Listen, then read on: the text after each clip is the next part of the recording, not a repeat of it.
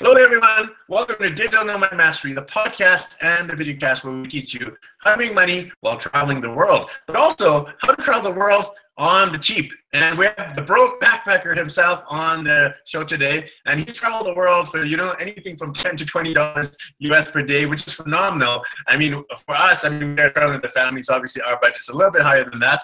But now Will Hatton, our guest, is actually married, so we're going to find out how his budget has increased since getting married. And about his epic adventure, he's actually traveling all the way from the UK through Europe into Asia and then all the way to Papua New Guinea. So quite an amazing feat. I've been following Will for a couple of years. I found it on his website, and now that we're doing this podcast, definitely very grateful to have him on the show. So Will, for the sake of the listeners and viewers, why don't we hear a little bit more about yourself to start off with? Yeah, sure. Thank you very much for having me on, Ricky. Very much appreciate it. So yeah, I've been traveling for about 10 years now. I first started out when I was about 19. Hitchhiked across Europe, found myself in India, spent a couple of years in India, bumming around, getting random jobs, working on farms, bars, whatever. I kind of became a bit of an expert at traveling with no money because it really wasn't a choice. So I've been very, very lucky. I've traveled all over. Currently, I'm in Thailand. I'm in the middle of a large trip from England to Papua New Guinea, which I originally thought I could do it in like a year and a half, but I think it's going to be more like 4 years. It's taking its time. I'm enjoying it. I'm still traveling on a relatively tight budget, but it's not quite as tight as it used to be, certainly. Awesome. So, tell us about what made you do this particular adventure. I mean, what made you choose that route? I mean, some people do UK to Africa. Some people do like London to Cape Town or London to Cairo. What made you choose Papua New Guinea? It's kind of a weird, out of the place country. Any reason why you chose PNG? I think just I was looking at a map, and Papua New Guinea seemed to be the furthest that I could get from England whilst going in a kind of straight line. I didn't want to go to Australia. Like, England to Australia just doesn't have the same ring to it, whereas Papua New Guinea, it's somewhere I'd always wanted to go. It's a real wild, rugged landscape where you can go on proper adventures into the bush. You can go on, like multi-week-long expeditions, rafting and trekking, and I've always wanted to be able to do more of that. So it seemed like a decent, logical endpoint to finish the adventure. And I mean, admittedly, I had plans that once I got to Papua New Guinea, I probably would push on to Australia and New Zealand. But for me anyway, Papua New Guinea kind of just encapsulated adventure. So that's why I wanted to go there. Awesome. Yeah, it's definitely off the beaten track, if you want to call it that. Tell us about, some of the highlights so far in your travels, both in particular in travels overall, in terms of cities, countries, destinations, experiences. Anything that really stands out of all the countries and places you visited so far?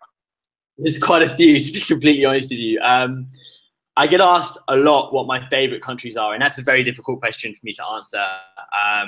But I'm going to try. So Venezuela, which we were chatting about earlier in South America, is one of the most stunning and exciting places I've ever been. I love the Philippines. I've in the Philippines. I went to visit Wang Ud, who is the last Mambabatok, which is like a Kalinga tribal tattoo master up in around Sagada, Kalinga area. And that was amazing. I'm big into my tattoos, so I kind of like to try and collect traditional tattoos as I move around.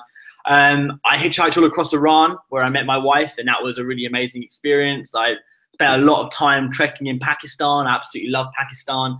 I drove a rickshaw across India, and I'd love to tell you that was amazing, but I'd be lying because it was the most challenging thing I've ever done. However, it was a really unique experience. I look back on it fondly. I would just never, ever, ever do it again. Awesome. Some crazy adventures you've been on. I'm actually in Bogota, Colombia when we're doing this interview, and I'm so close to Venezuela. And there's obviously a big political mess in that country right now. So we're making that decision. We might be there, or we might not. We'll decide the next few weeks. So, Will, you shared about this cool story of you actually meeting your wife while traveling, and now your wife's actually with you over there in Thailand. I would love to hear that story. I think it's phenomenal that you're actually able to meet her. Travel with her. I'll give you the story in a nutshell. So we met on Tinder, as many great relationships begin, and we met for a coffee, and we had a coffee which kind of like an 11-hour conversation. And then I left and I went to Kurdistan, and I was thinking, hey, I'm going to go do some trekking in Kurdistan. But it was really, really cold, and there was a lot of snow in Kurdistan, and a lot of the trekking paths I wanted to do were closed. So I turned around and I figured I'm going to go back to Tehran, and I'm going to go and find that attractive Iranian girl I was talking to. So I went and found her, and I said, I'm going to be hitchhiking all across Iran. Do you want to come with me? And she said, started hitchhiking, tried to check into a hotel on like the second night or third night, and they tried to call the religious police, because in Iran, a Muslim Iranian woman can't really hang out with like an infidel, which is me. So run out of there, and a couple of days later, I think we'd known each other for about maybe 9 or 10 days, we went and got a temporary Islamic marriage, which is definitely a thing, even though it doesn't sound like it. So we had a 1-month marriage, and we hitchhiked all across Iran, and I went to Pakistan. Then we met each other in India, and we went back to Pakistan, and then eventually went back to Iran, where we had another proper like Persian wedding, where her whole family was there, and we were like hanging out, and they were doing all their crazy dancing and stuff. And yeah, it's been a really great adventure. I've really Iran is who are really, really liberal, really, really educated. It is not what you expect. You know, unfortunately, it's a country that is ruled by people from like 500 years ago, but the 99.9% of the population are amazing people, and I cannot recommend it enough. So yeah, it's been a really good adventure so far. Awesome. So how's it changed? I mean, obviously now you're no longer the broke backpacker, but you're almost the broke backpackers with the S plural. So tell us how has life changed on the road with the wife joining you now? Well, I mean, that's an interesting question. I suppose, to be perfectly honest with you, when we met, I was just about making maybe $1,000 a month from my blog without trying very hard. Like I had it pretty much on autopilot, that I could get about $1,000 a month from it. And that meant that my style of travel, I didn't really have to worry about anything, because I was used to traveling like $100 a week. So it was a good time. And then I met her, and things changed a little bit, because Iranian passport, it makes things very, very difficult and very, very expensive. Like it's not easy for her to visit a lot of different countries. So we've kind of had to bear that difficulty and that expense. And it did change things a lot. You know, like we had to focus more on making money online, because if we didn't do that, there was simply no way we could afford to be together. It just wasn't going to happen. So it did change things, but it changed things for the better. I mean, I found a real passion for online entrepreneurship, which I didn't really know that I had, to be completely honest with you. I was perfectly happy just bumbling around the globe for the rest of my life. But I found that I'm really, really interested in, and more importantly, showing other people how they can make money online as well. Because a bit like you, Ricky, I'm very, very passionate about people being free from these corporate slavery roles and being able to travel whilst making money. It's pretty much the dream. And interestingly enough, if you put in the work, it's a dream that's achievable for 99% of people. It is doable. So yeah, I've gone off on a bit of a tangent there, but in conclusion, it did change things a bit, in that we had to work harder than I had worked before. But it's been a good journey all the same. Yeah, you know, I can relate to some level, because actually my background's Indian, but I'm born in Canada, so I have a Canadian passport. And my wife's actually Filipino, and the Filipino passport isn't the best in the world. It's probably not as bad as the Iranian one, but still, we've struggled with getting visas all over the place and having limits to the country visits, and it's been a pain. So my wife's actually in the process of applying for her Canadian passport, because she's lived in Canada for quite a few years now. So that will make it a lot easier when we both have the same passport. So I can definitely relate to some of your pain there, Will.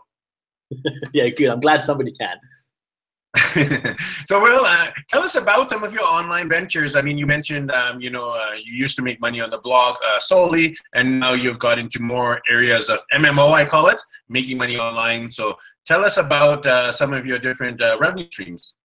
I will. I mean, to be completely honest with you, as I've learned more about the different opportunities online, I have pursued pretty much everything I've come across. And the reason for that is I'm launching another venture next year, which is called Ditch Your Desk.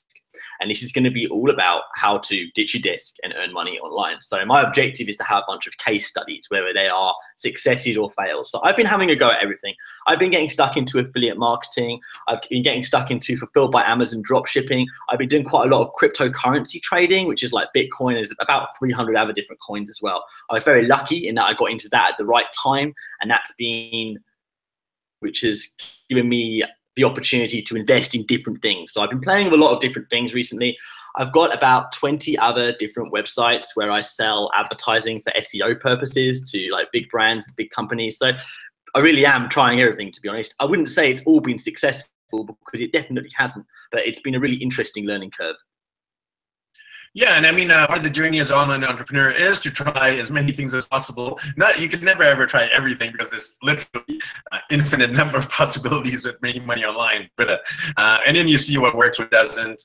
You know, we've covered those topics, some of those topics like affiliate marketing, FBA. We actually just interviewed Duncan and Heath as well about FBA.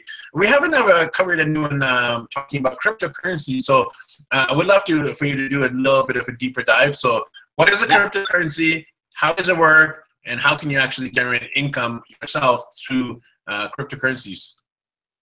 So the best way to think of cryptocurrency trading is like traditional stock trading, apart from on steroids, because in cryptocurrency, the movements aren't like 1 or 2%. The movements can be like 10 to 500%. I'll give you an example. There's another coin, Bitcoin is generally accepted as the first cryptocurrency. It's the original cryptocurrency. It's the one that most people have heard of. Back in the day, Bitcoin was 7 cents. Today, the price of the Bitcoin is about $2,550. That's for one. So that gives you an example of just how steep this upswing has been in the cryptocurrency market. There was a period about a month ago where every day for 3 weeks, the cryptocurrency market increased in value by $1 billion. It's just been nuts, to be completely honest with you. And if you got in at the right time, there is a lot of money to be made. I certainly did not get in at the optimal time. I kind of got in like at the end of a decent period. So Ethereum, which is probably one of the most popular cryptocurrency coins after Bitcoin. When I first started trading Ethereum, it was about $4, maybe $5 a coin, and it recently peaked to $350 a coin. So really it is just a case of buying your coins and holding. That's the simplest way to trade cryptocurrency, to see it as an investment. That's a simple way. However, the more complicated way, and something that I've been getting into a lot and I really enjoy, is day trading. So with that, you try to increase the overall number of coins that you have in each of your positions by, say you buy a coin for $10, you might sell it at $12, and then you might set your rebuy for $10. That way, every time the price pings up and down, you're making 20%, and that's the objective. Luckily, there is a huge amount of movement in the cryptocurrency market, which means that it's a very exciting time to be involved at the moment. So for those listeners and viewers who are maybe interested in getting into cryptocurrency trading, any tips or advice you would give them so they don't make the same mistakes that you have? Yeah, I mean, I think do your research is probably the best piece of advice I can give you. There isn't currently a currency trading blog that I can recommend, and that was a project that I really, really, really wanted to take on, but it's such a massive project that I've decided, unfortunately, to steer clear of it for now. However, if people are interested in learning about cryptocurrency, the best thing I can recommend, if you've got no knowledge whatsoever, go to my site, and there is a post called "What is Cryptocurrency?" It will give you a little bit of an overview, and it will give you some instructions of how you can get involved from that point. Awesome. I'll actually put a link below if you're watching this on YouTube, or if you're listening to this on iTunes, I'll put a link to that blog post. So make sure you check out that one. What is cryptocurrency? It's a great topic, and definitely something we want to cover more on our show because it is a great way for digital nomads to make money while they're traveling. So you've mentioned your blog a few times on the episode so far. So it's called BrokeBackpacker.com, and I love the kind of the alliteration, Broke Backpacker. Tell us about the website. When did you start it, and what are the major themes and topics? I mean, obviously it is kind of budget travel and traveling on the cheap, but give us a little bit more of a deeper dive into your site. So I first started trying to make money out of my site about 3 years ago. But I mean, well, no, it'd be about 2.5 years ago. But full disclosure, I had a massive running head start because I already had it, and I'd had it for about 4 years as a hobby. So by the time I started trying to make money out of it, I already knew a fair bit about blogging. I had no idea you could make money out of blogging. I didn't know. And then one day I got an email in my inbox, and someone was like, "We'll pay you $100 to put a link on your site." And I was like, "Really?" So from that point, I kind of realized that maybe there's an income in blogging after all. I looked into it, I learned more about it. And to be honest, I had very little to lose. So I figured, yeah, I'll give it a whole year of my time, and I will try it properly as a career, and we'll see how we go. And by the end of that year, not every month, but a few months, I was cracking, $1,000, maybe $1,500 a month, which was more money than I'd ever earned in my life. So it made it very, very attractive to me to have a proper go at blogging. And I think that my particular niche, although there is a few people cheap travel, I think there is a lack of information on the internet about how you really can do it very, very cheap if you want to. I mean, something that I've always kind of lived by is if you want to do it, go and do it. Just be prepared to be uncomfortable. I mean, I slept rough for years. I hitchhiked for years. I camped out for years. I worked shit jobs in foreign countries for years because it enabled me to be on the road, and that's what I wanted to do. And I think a lot of blogs these days, it's all pictures of luxury hotels and cocktails on the beach. And for the average Joe, for people like me, that is just not accessible. It isn't real. It isn't realistic. So I want to show people that you don't have to be rich to travel. Everybody deserves to travel. And if you're willing to be uncomfortable and you're willing to use your brain and you're willing to use your hands, you can travel. Yeah, I used to be extreme budget traveler back before I got married and had kids. I used to do couch surfing and, sleeping wherever I could. And it was a rough life. I mean, I quite like it now where I'm getting, through my blog, I'm getting more sponsored stays. And we have a little bit of a bigger budget because both me and my wife produce income. So it's definitely good to not be as broke as we were back then. But tell us about some of the ways you can leverage your little money to travel a lot. Because I think the biggest objection that people have is lack of money, lack of time. I hear this over and over. And I know that people listening to this right now who have lack of money, lack of time. So that was not an obstacle for you. Tell us some tips, advice for those people who are broke and want to do what you've done. Admittedly, lack of money and lack of time is a challenging combination. Because I had no money, but I had like a lot of time. I had no commitments. So, and that was just how I had found myself. I was supposed to join the army and then I was unable to due to an injury. So I suddenly had no commitments whatsoever and I had no plan. So I kind of got a chance to reinvent myself. But I think if you have no money and no time, my advice would be to just start off by going on adventures that are maybe a little bit closer to you. If you're in the Philippines, for example, and you've only got like 5 days spare, it doesn't make sense to go to Paris. It's going to cost you a fortune to get there, and it's going to cost you a fortune while you're there. You're already in a beautiful country. Explore your own backyard. And I mean, I was very lucky. Whenever I was growing up, I spent most of my time in England's national parks, which are beautiful. Most countries do have these beautiful raw wildernesses. So if you can't afford to get on a flight somewhere, and you don't have enough time to hitchhike, because admittedly, hitchhiking, who knows when you're going to get there, then I would suggest just get out in your own backyard. Great tips there. So, Will, you're currently in Thailand, and you have this big mission to visit PNG. So tell us a little bit more about your vision going forward. Where do you tend to go from Thailand? And tell us about the next coming months and the next coming years. Okay, so full disclosure. UK to Papua New Guinea is currently paused in India. The reason for that is we got to India and we completely ran out of money. I mean, we'd used up all of my credit cards, all of my overdrafts. I couldn't borrow any money from anybody else. So it was time to sit down and do some work. So that is why we are in Thailand. In September, I'm going back to Pakistan and I'm leading a backpacker tour around Pakistan. And that pretty much saved us financially earlier last year when I was able to take the deposits for it. So I'm really looking forward to that. That's another side business I've launched, is like these exciting backpacker tours to far out destinations. We're thinking of doing Pakistan, Iran, Burma, and Venezuela, actually, funnily enough. So UK to Papua New Guinea is currently paused in India. I managed to get to India without flying. I spent, the whole time driving, hitchhiking, driving my rickshaw. at some point, probably towards the end of next year, I'm planning on returning to India, getting myself a motorbike, taking it up the coast, through Myanmar, across Southeast Asia, and then the plan is to build a boat and to sail my boat across Indonesia to Papua New Guinea. Once I get to Papua New Guinea, I want to try and cross the whole country by like kayak. So we're going to see how it goes. It's a little way away. I mean, to be perfectly honest with you, like it's evolved into something bigger than I ever anticipated it being. When I first set off on this journey, it was you've got an A, you've got a B, go, off you go. But now I found myself in a position where I've discovered this new passion for working online.